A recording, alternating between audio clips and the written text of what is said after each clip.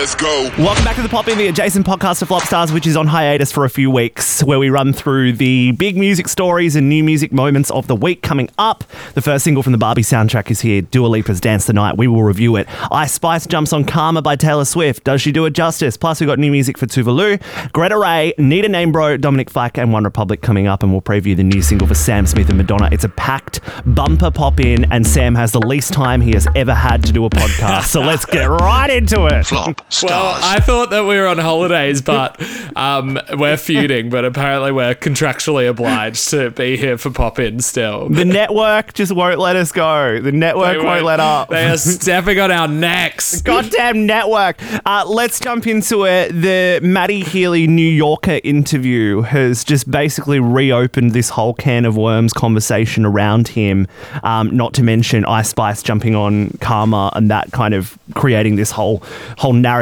around this being like a redemption thing. Yeah. What on earth is going on? I'm so perplexed. The fact is that he's gone on this podcast and he's kind of not fueled the fire for the racism or the racist comments that were made about Ice Spice and various races as well. But he's laughed along to it and he's been complicit in it and was basically just a shitty choice to even go on the podcast in the first place because it seems quite bro-y and all the things that he tries to prove that he isn't. Then he's gone onto the New Yorker this week and they've done a brilliant profile on him because Matty is quite a difficult person to profile and I've never seen anybody do it coherently, and this is the most coherent one. But obviously the podcast comes up and they talk about it, and instead of just being like offering an apology and being like wrong place, wrong time, I don't support those things, he uses the bloody, like, my least favorite argument, which is if you're offended by it, then you're unintelligent and like you're delusional and all of this stuff doesn't matter, blah blah blah. Yeah, which is wrong. And he's like, people aren't thinking about this all day long, which I do agree. Like, a lot of the wokeness on the internet is performative and people don't extend that to other areas of their life. But at the same time, there's actual communities that he's hurt in saying this, and why not just cop it? It's so annoying. Well, it's a blatant, this whole conversation around microaggressions. It's a blatant microaggression. Laughing along to racist jokes is a microaggression. Absolutely. And yes, you can say people aren't sitting there going, oh, Matty Healy's really upset me. But that's not what anyone was saying in the first place. People were saying that by being a part of this behaviour and not calling it out on this podcast episode, going along with it and driving a lot of the conversation, that is the whole problem in the first place. Yeah. I'm really getting confused and a bit bewildered by my opinions on him at the moment. Me too. I'm going through a I really like the. I mean, we both really like the music, don't we? Absolutely, we've talked about it at length. I've always toed and froed about what I think about him, and I've always struggled to place him in my mind. And I think that the confusion around it only makes it harder because I'm like, oh, maybe it's all a bit. But now I'm at the point where I'm like, well, if it is a bit, and what he's doing is trying to be like this kind of like upper echelon level of intelligence, where his bits are leaving less clever people like myself clearly in the dark, then I'm not interested because I hate that kind of shit.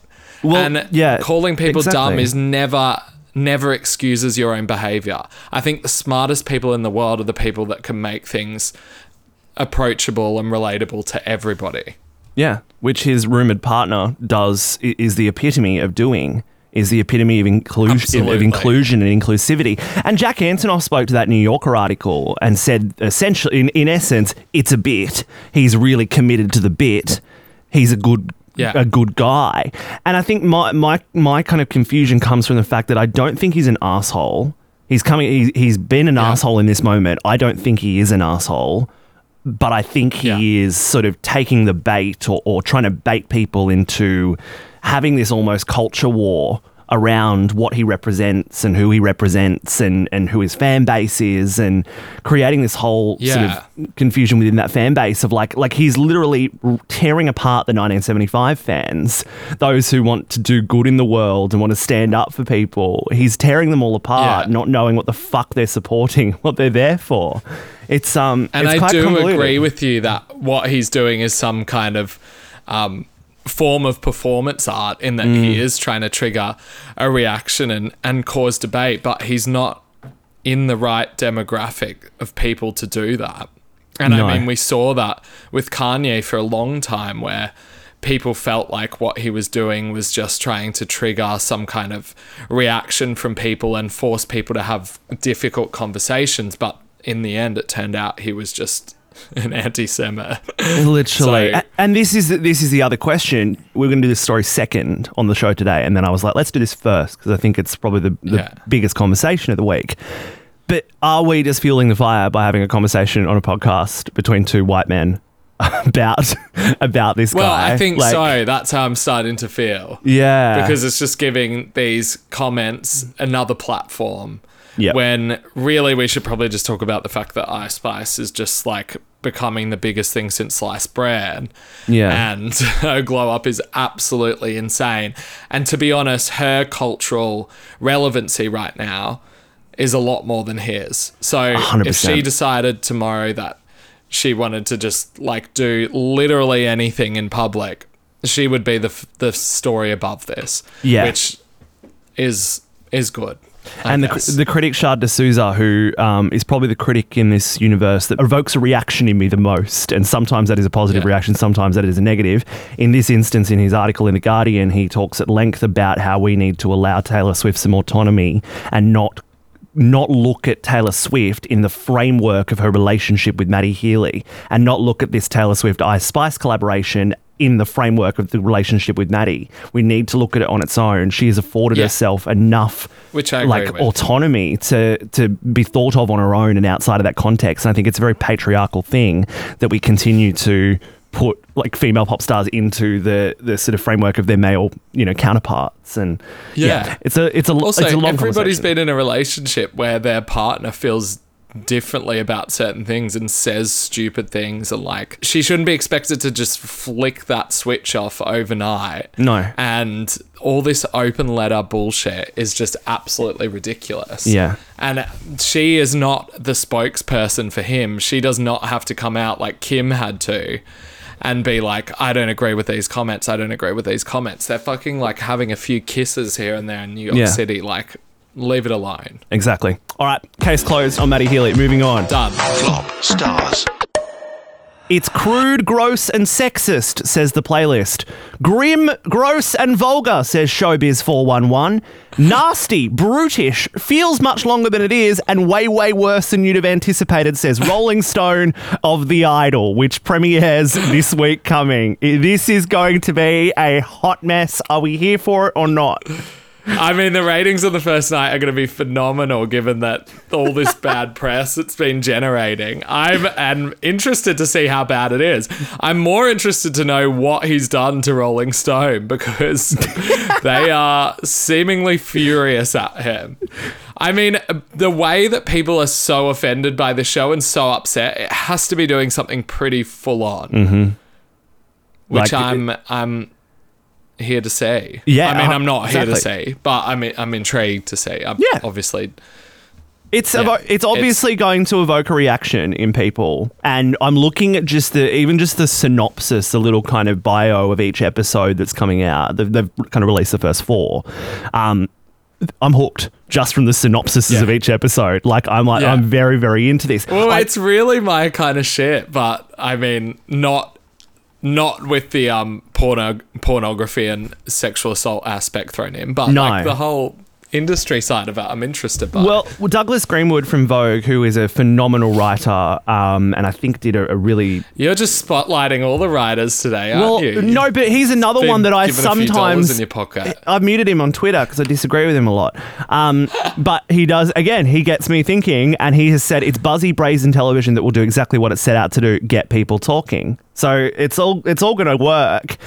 We did hear this morning, though, that there's an album coming with it, and the lead single from The Weeknd, Cardi, and Madonna? Kind of crazy. I mean, Playboy Cardi and The Weeknd makes a lot of sense.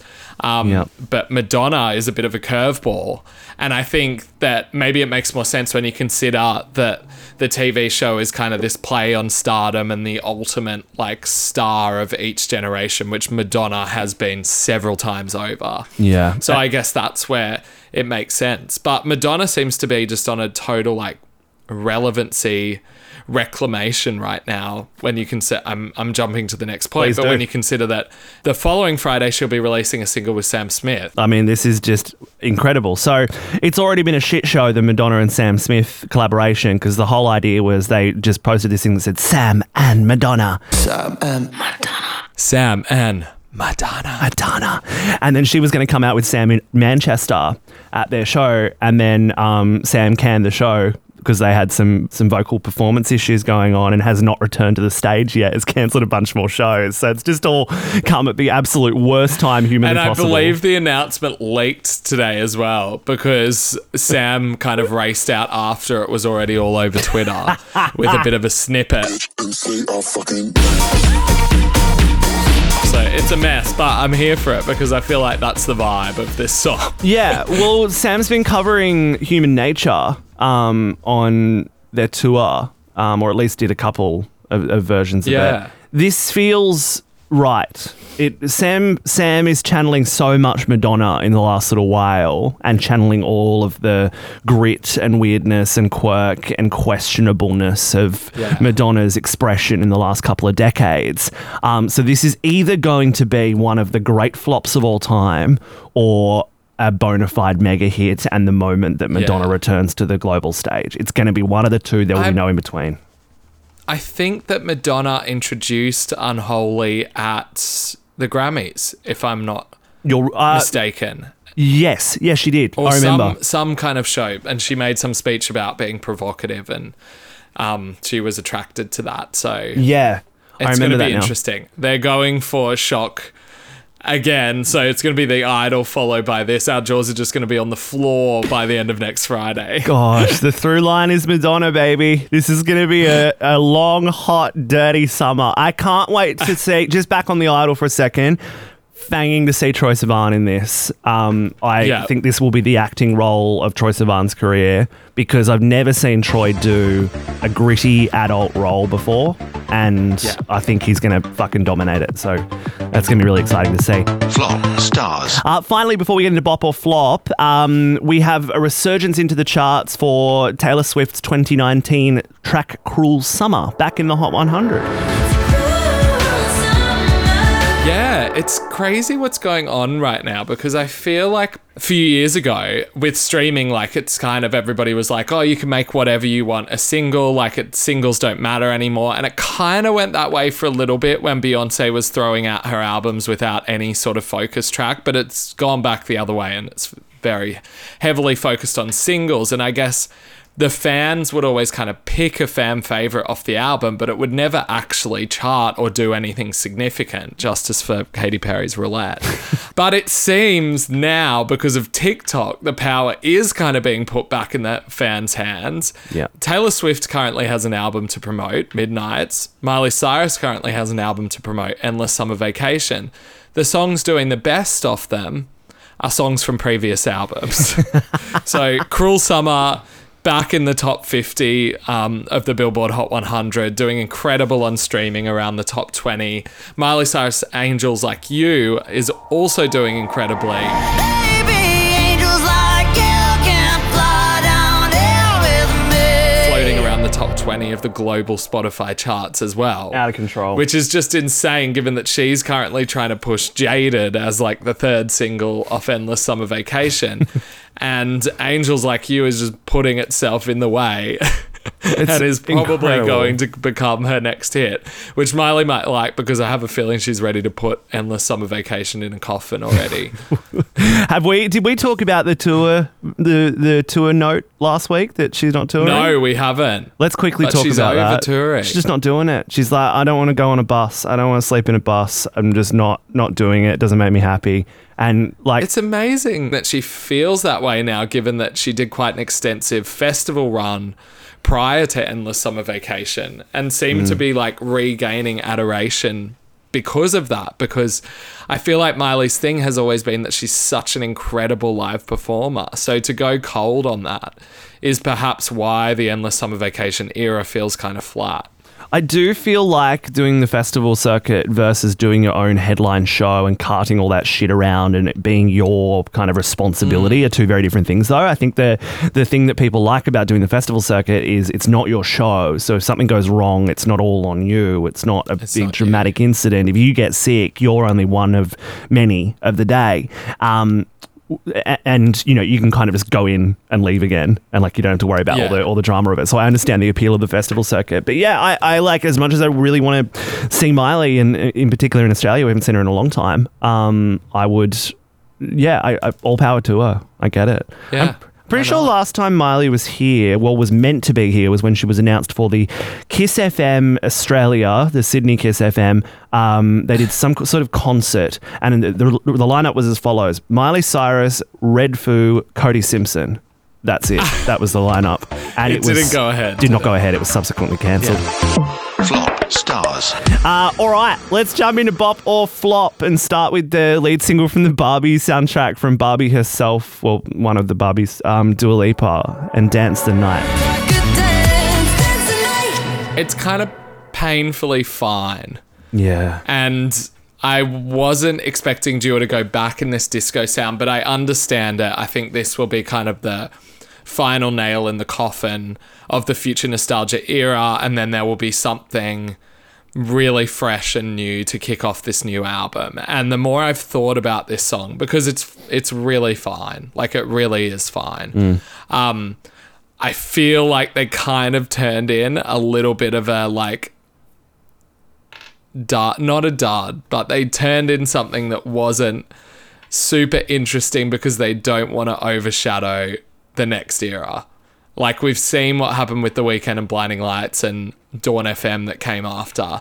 They want to make sure that the charts are completely clear of Dua Lipa for this first single off the next album. Yep. I think you've absolutely hit the nail on the head.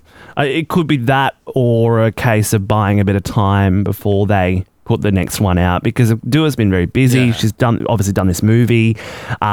She's got the collection with Donatella Versace that everyone's been wearing. And, you know, doing all the promotion that comes with that. So she's obviously in that kind of phase of major pop stardom where you kind of have a break from the music for a little moment. But obviously we know that the music's ready to go. This might be a case of just having, you know, satiating the music appetite for just a little moment, a little bit of buzz for the movie, and then we get towards the end of the year to get some new music from her. So, I feel I was the expecting summertime to be the album launch, but it's not looking like that's going to happen.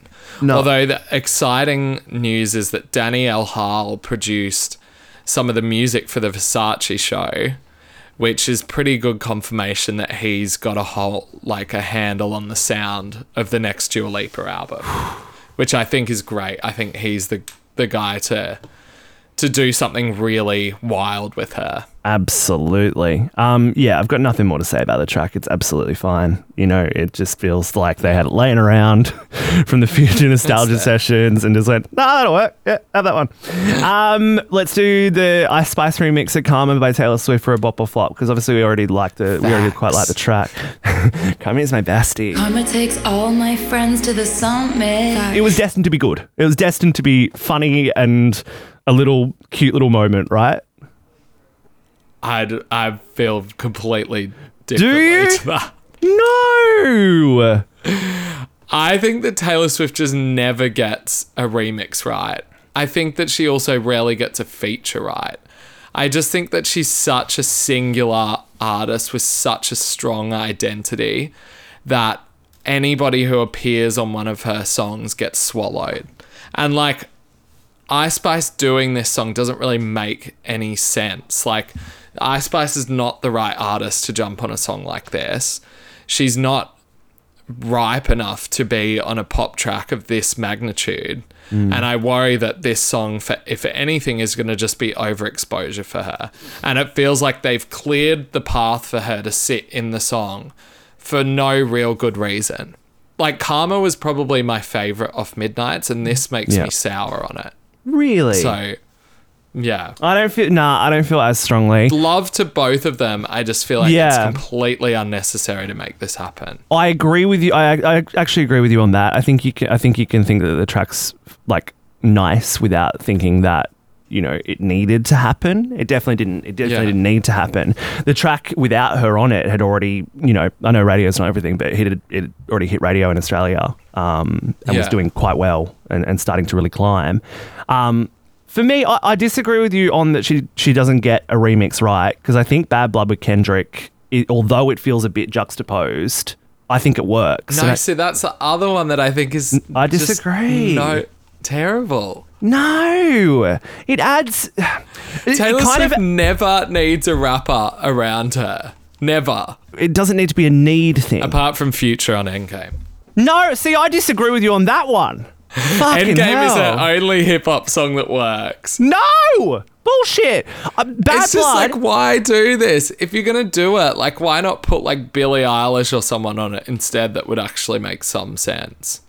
I do get you. Like, it's not like with Snow on the Beach where she's like, oh, like Lana would actually benefit the sound and aesthetic of this song. There was no room where they were like, you know what Karma is missing? Ice Spice. Like, they saw the Ice Spice stocks were up and they were like, this is a way to push this to make it a single. Which doesn't feel very Taylor Swift, does it? That doesn't feel like a very Taylor Swift approach. It feels like a Taylor Swift of old approach. Yeah. I agree that it didn't need to happen, but I don't agree that it's bad. I like it. I think the song has a calmness to it that suits Ice Spice quite well. And I was going to say one more thing that it was going to be a zinger, and I can't remember it. So don't worry about it. It's been zinged anyway. But like, think about remixes. Like, think about her jumping on Boys a Liar, which just made total sense. Like, that song was made for her and she completely owned it and it made her a superstar. Getting Nicki on Princess Diana made total sense and it got her to a certain point. This feels more beneficial for Taylor than it does for Ice Spice. And I feel like she's just like a cog in the machine kind of thing.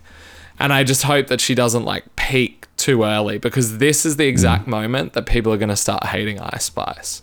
Yeah, overexposure is a big concern. And I agree with you that this doesn't feel like the natural path for her to have taken, but potentially we're thinking about this in too traditional a context. Potentially we're thinking about this, you know, from what we know, and maybe the whole idea of this is to break the mold of how quickly that ascension should happen and the sort of rite of passage towards being on a mainstream pop song. You know, maybe we're talking about, you know, a new modern idea of that. I don't know. Or maybe it's just a mistake. One of the two. Time will tell. I just think hype fizzles. Like, it's hard to know how to play it. And I guess with Cardi, like, it was played kind of well. Like, her ascent was really, really sharp. But like when she jumped on Girls Like You by Maroon 5, that at the time felt very hot rapper, white man pop band that has some currency. Bang, do it. That felt sudden as well, but that track has stuck around. Yeah. Time will tell. I don't disagree with you. I don't disagree with you on that. It's a bop from me, but it's only a bop. Like, it's mainly a bop because Karma was already a god. And Karma is a bop. I will agree. And as I've always said, Karma is a cat purring in my lap because it loves me. I've always said moving on, Tove Lo has dropped this brand new track just like yesterday called, was it just yesterday? It was like today, I think. Right? Yeah. It's called today. I Like You. And I went into it going, oh, this will be, you know, another gritty Tove Lo song. And then it goes into fucking mayhem. Club banger territory. Oh my God. Exactly where I want to hear her. I'm here for like this return of EDM / like 90s dance sounds in a more like nuanced way. Like, this is an EDM banger, but not in the way that it kind of like shreds your speakers like a David Guetta song does or like I'm Good does. Like, it's got a little bit more texture to it and a little bit more color to it, and I love that.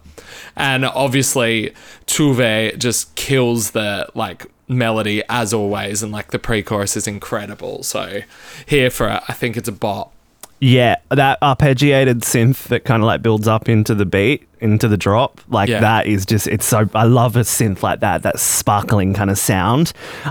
So good. It's definitely, I think about it in the context of Miracle by Calvin Harris. I think we now have a context for a song like this. And I was completely wrong about Miracle. I had that completely wrong, and I will own that. I didn't think it was very good when I first heard it. It's a fucking belter now, and it's an absolute stayer. And I think it is single-handedly responsible for bringing like a 140 BPM trance record back into the charts, and Tove's just it would following. Definitely be the firing gun on that. Yeah. Like in years to come, we'll come back and look at that song as starting it for better or for worse. Yeah, exactly. And this just follows suit, but a little bit more kind of happy hardcore, a little bit more that old PC music situation.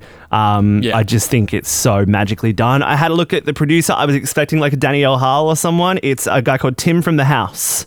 Whose real name is Tim Nelson, and that made me think, is it Tim Nelson from Cub Sport? I did. I went down the exact same rabbit hole. Because Tim has been doing because Cub Sport have been doing that kind of like dancey sound. I was like, are you fucking serious? And then I realized it's Swedish guy. Just one of the great Swedes. But that's a great fucking tune, and yeah, I'm DJing tonight. I'm gonna play that. I think it'll be fun. Gretta Ray, one of Australia's great pop hopes, has a song called Heartbreak Baby that's out from a brand new album that's coming.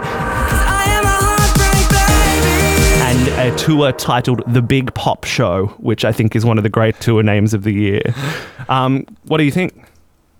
So funny that you can get away with doing something like that now. Like, this is somebody who's won like a Triple J competition, is a Triple J darling. Yep. To call something the Big Pop Show years ago would have been just career suicide. But Gretta, I feel like, has been kind of responsible for changing the conversation around pop music in Australia, and like is a formidable artist and just keeps growing into herself. And I think her embracing this pop star persona has helped bring out some of the confidence within her work, and Heartbreak Baby feels like the kind of the peak of that, the payoff for following that path. Absolutely. There was a track on the last album called Love Me Right, which was probably one of the best pop songs of last year. Love me like you say. A standalone on that album that was that pop. There was a few songs like Bigger Than Me that were quite poppy, but that was a real like, oh shit, we've got a main pop girl here. Proper Corey in the beautiful video for it as well. This is following on that track again. You know, I really think this might be the album that does something quite special. She is a very smart, she's a very sophisticated, knows exactly what she's trying to do, very hard on sleeve, and she's quite global as well. Her and Maisie Peters have kind of been coming up together. Maisie helped out on a little bit of Gretta's album. Gretta helped out on a little bit of Maisie's album. They're kind of in the same space in their respective countries at the moment, but also kind of growing up with that global kind of feel. So I'm very, very excited to see what comes from Gretta. And I think this is a really, really cool song, and she's an artist that I think the whole world's got to be looking out for. Special one. Yeah, 100% good stuff. Bop. Great bop. Needanamebro, who we had an argument last time about this. They're not going to get a new name. They're not going to get a new name. That's their name for life now. They're not going to. I'm starting to live with that. There's not a lot left to say. But I love these three. Love them. Like, this song's such a short, sharp pop song, and I've just been like hitting repeat on it. Just everything about it is so tight. Their chemistry, their vocals, and what I'm loving about these girl groups coming through right now. Like, there was a time when these record labels were putting together girl groups based on like what they look like and kind of what products they could sell in a way, and none of them worked. And the one that did work was Little Mix, because they had a focus on friendship, chemistry and vocals. And it seems to be with these new girl groups, Flow, Needanamebro, that it is about that again. Like, it's about how good the vocal chops are and how good the harmonies are, and this just nails it. Yeah, it's back to genuinely good songs by genuinely good artists that have got charisma. Like, it's really... I was having this conversation with someone last night. We've just got to, with all the TikTok, like, I sound like an old man yells at cloud at the moment, but with all this like conversation around how the industry operates and stuff, if you just make fucking good songs and you're good people and you're talented and you have charisma and you're honest and authentic, there's not much that can go wrong. It can't go wrong. I had all of that. I was just missing talent. Any musical bone in your body. Yeah. This is a great tune. I think I like how kind of restrained it is, but it really kind of goes at the same time, and I keep coming back to it. And it's definitely going to be on repeat for me, so it's a bop. Dominic Fike has another track out called Ant Pile. The last track we disagreed on, Dancing in the Courtroom or whatever it was called. I quite liked it. I saw where it was going. And listened to it since? Yeah, and I still like it. I listened to it because it's packeted with Ant Pile. I can't remember the chorus. I listened to it this morning because I listened to Ant Pile and then it played straight after it, and I was making coffee and I didn't have time to change the song to listen to the next track and to pop in and do my cram research. Yeah. Your thoughts on Ant Pile? This is where I wanted him to be. I really like this one. It's like way more interesting. It's giving something different in the verses. Like it's surprising. It takes detours. It just gives a lot more. So I'm here for it. I'm reinvested. I'm glad you're on the train. And I think this is where I could kind of picture it going from the last track. I like how it's almost like you could. I could see the world he was sort of stepping into, this kind of like restrained alt guitar kind of world. It's giving Wheatus a little bit, but like not in a corny way. It's giving like a really genuine Wheatus, if that makes sense. Your review of this right now would make me absolutely not listen. Not for a second. It's the first thing I thought of. I was like, this is restrained so early 2000s. alt rock that sounds like Wheatus. It's a good fucking Kill song. me. I think the storytelling's really good in it, and I really want to see it live. I feel like it'd be really fun to see live this track as well. Yeah, I agree with that. Feels like it'd be very moshy, like a respectful mosh. So it's a bop from us. Final track of the week is One Republic's Runaway. Run away, right now, let's just run away. All that talk is killing me. Or should I say Daft Punk's Doing It Right featuring Panda Bear, because it's the exact same chord progression. Doing it right, everybody will be dancing and we're feeling it right. Everybody will be dancing and be feeling it right. Everybody will be dancing and we're feeling alright. Everybody will be dancing tonight. There's another song that it's out. Can I just listen to it quickly? Because there's a song that comes to mind. Locked Out of Heaven by Bruno Mars. Maybe I think we should run away. I'm my own worst enemy. 'Cause you make me feel like I've been locked out of heaven. Yeah, the drums, like, it's just a complete rip-off. How does that happen? Like, Ryan Tedder's one of the most talented songwriters in the game, has written absolute giant pop songs. And yet, One Republic, it feels like it's not him. It's almost like after the Ed Sheeran Marvin Gaye dispute, it's almost like the big pop writers in the world are trying to take the piss and be like, we're just going to copy songs now to show you that there's only so many chords in the world, because this is just so blatantly the same as something you've heard before. But with taking out that context, it's another One Republic song that I do this with a lot of their tracks. Listen to, shut up. You listen to and go, oh, whatever. And then I know in 3 or 4 weeks that I'll know every word to it and I'll be whistling along to it. This happened with I Ain't Worried. It's going to happen again, I can tell. I just can't stand it. Hated I Ain't Worried. Hate it. Makes my skin like physically crawl. And I have a feeling this song will do the same. I think Not to mention the horrendous artwork. Oh, it's awful. I thought it was a Galantis track. Literally. It looks like Galantis. So it's bad. But when I look at all their artworks, they're all horrible. It's Photoshop generative AI is what it looks like. If Ryan Tedder wasn't such an amazing songwriter, I'd be putting One Republic in the Maroon 5 bin. It's tough, isn't it? I don't know. Dribble. Yeah.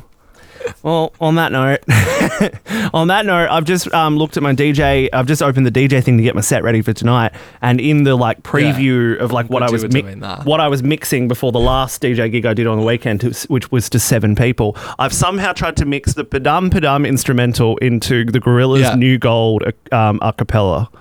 So And how did that go for you? Fucking terrible. Just like the gig. We are on hiatus until mid-June for the actual show, but the pop-in's going to be here every week. If you can follow us at Flopstars Podcast on Instagram, we'll post some clips and stuff as well. Maybe a time Just have to drop in and say hi. Yeah. And if you only We're found this... workaholics. Absolute Oh, workaholics. no, it's ridiculous. Can't have a break. With the of podcasting. I'll bleep that name out. Podcasting exists. No, true. Didn't think about that. Top five podcasts in Australia. I forgot about that. If you've only found us like this season, you should go back. There are 7 seasons of this stupid show. You should go back and find like episodes that you like and do some back catalogue digging if you've got some time. You want? Yeah, you should. Or you can just Yeah, go and watch The Idol instead. All right. Have a lovely week, friends. Talk soon. Bye. Bye-bye. Flopstars.